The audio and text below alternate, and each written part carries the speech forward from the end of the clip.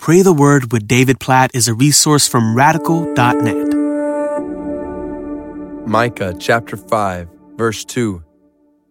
But you, O Bethlehem Ephrathah, who are too little to be among the clans of Judah, from you shall come forth for me one who's to be ruler in Israel, whose coming forth is from of old, from ancient days.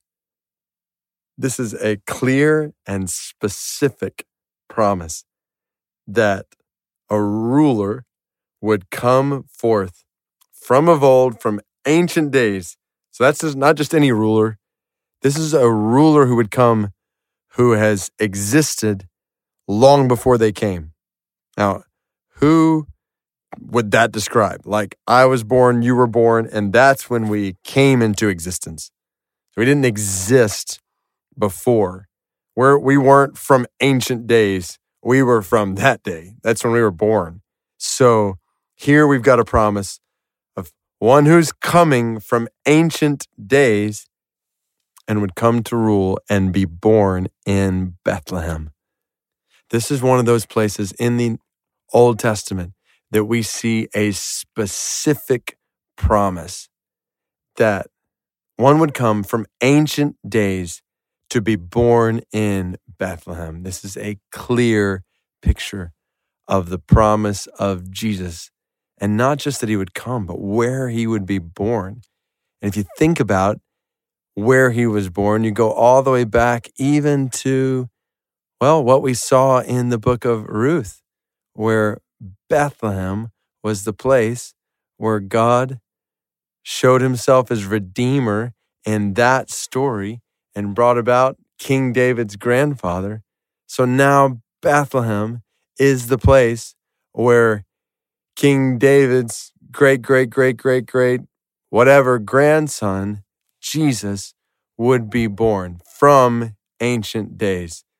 This is unlike any other baby ever born. A ruler in Bethlehem from ancient days. This is Jesus. So we pray in awe of the incarnation. Jesus, God made flesh. Oh God, this is mind-boggling, baffling, that you, the creator of the world, would come to the world as a baby born in Bethlehem. You have existed forever. You are timeless, eternal. You had no beginning. Yet you chose to come in the form of a baby. This is beyond our comprehension and leads us to ask the question, why? And we know the answer. You came to save us from our sins. You came to pay the price, Jesus, for our sins, to live fully human, fully God, totally victorious over sin, to offer your life as a substitute sacrifice for sinners, to rise from the dead in victory over sin. Jesus, there is no one like you. From Ancient of Days, promised centuries before, born as a baby, lived perfect life, died a substitutionary death, rose from the dead, ascended into heaven. We exalt you. Jesus, we worship you, especially during this Advent season when there is so much temptation to focus on so many other things. We fix our eyes, our attention, our affection on you with wonder and awe. You are glorious beyond comprehension. And we worship you. And we want you to be worshiped among all peoples.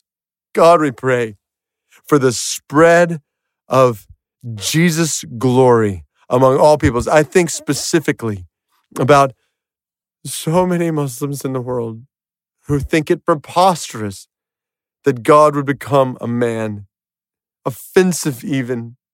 Oh God, I pray that you would open many of their eyes to the wonder, the truth, the beauty, the love that you have not left us alone in our sin, that you've come to us. God, we pray for the spread of this good news, specifically among our Muslim neighbors and friends and coworkers and among the nations. God, please, please, please open eyes that more and more Muslims specifically might see the beauty and love and grace you show in coming to us. Oh, Jesus, we exalt you. We praise you. You are God in the flesh, and we worship and follow you. In your name we pray. Amen.